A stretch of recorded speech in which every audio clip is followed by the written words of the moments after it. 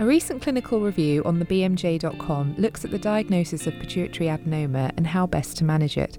I'm Navjot Lada, the clinical reviews editor. Earlier this week, I spoke to a patient who has recently received trans-sphenoidal surgery to remove a pituitary tumour. She wishes to remain anonymous, so in this interview we've re-recorded her words. So what treatment options were you given? The options I was given was A, surgery, or B, do nothing, C, wait and have a review in 6 to 12 months' time. Those were the options I was given and I chose surgery. And how will you talk through that decision? I had lots of questions about the surgery, what risks were involved in surgery, and the risk as we understood it was that it might not work. The surgeon and endocrinologist explained to us that often when you go in, because it is microsurgery, often when you go in you don't remove the whole tumour, or if you remove some of it you don't remove enough. So they said if that happened, then you would go in for a second surgery, but they wouldn't go in for a third, and that's what they explained to us. And can I just clarify, was it the trans-sphenoidal surgery that you had? Yeah, it was a trans-sphenoidal surgery. At that initial appointment, the whole surgical procedure wasn't explained then, and I had a second pre-op appointment with a specialist nurse, and it was at that they explained to me that it was a trans-sphenoidal surgery. Okay. And everything that went along with it was explained at that session. And how did you find the surgery? What was it like?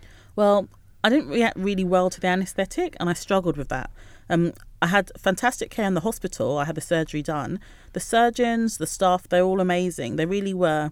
I didn't expect it to be the way it was, explained to me. I didn't really get the seriousness of it. Having never had brain surgery before and having not had family or friends having brain surgery, the way it was explained to me was almost as if it was a routine operation, a quite minor operation, and nothing for you to worry about.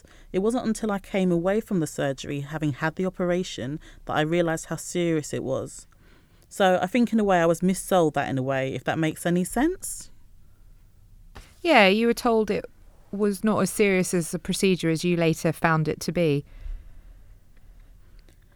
I had that initial week in hospital with the surgery, and then I was discharged, and then I was readmitted again. I was admitted 3 times in the end. Gosh, and what was that due to? Well, the first one was due to severe headaches and massive nosebleeds everywhere. They couldn't control my pain relief. I had the most massive headaches ever. I thought my brain was about to explode. And these are the things I think patients should be more aware of. Maybe they think that's too much information. Maybe they worry about scaring somebody. But I'd have liked to have known about those things like that. Yeah. So when you gave your consent for the operation, what kind of information was given to you? Were things like nosebleeds and headaches discussed with you at all? No. When I signed the consent form, I was very shocked because one of them talked about the risks of stroke and all the things that could happen during surgery. And I was very shocked because I was at that point I was like, I said I was going to do this. I was going to have this, have to do this.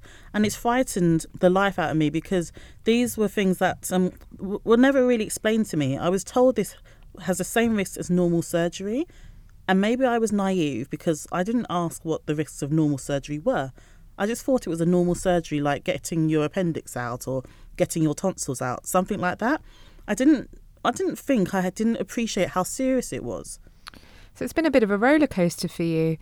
Was there anything else about the recovery that you'd wish you'd known? Yeah, not to underestimate the recovery time.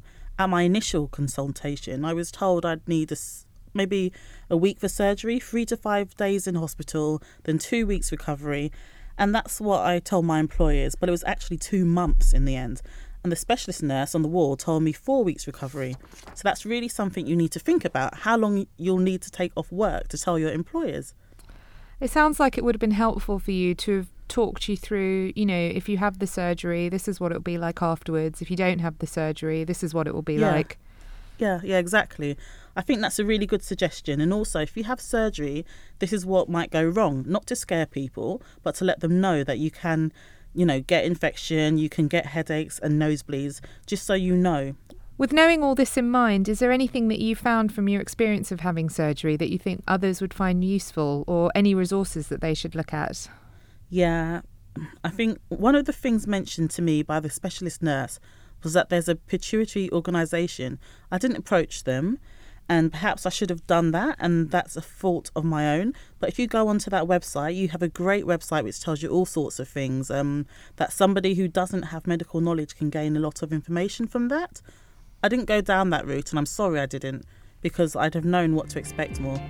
The pituitary organisation mentioned there was the Pituitary Foundation, and their website is pituitary.org.uk. Links are from the podcast page. There you'll also find links to the clinical review mentioned.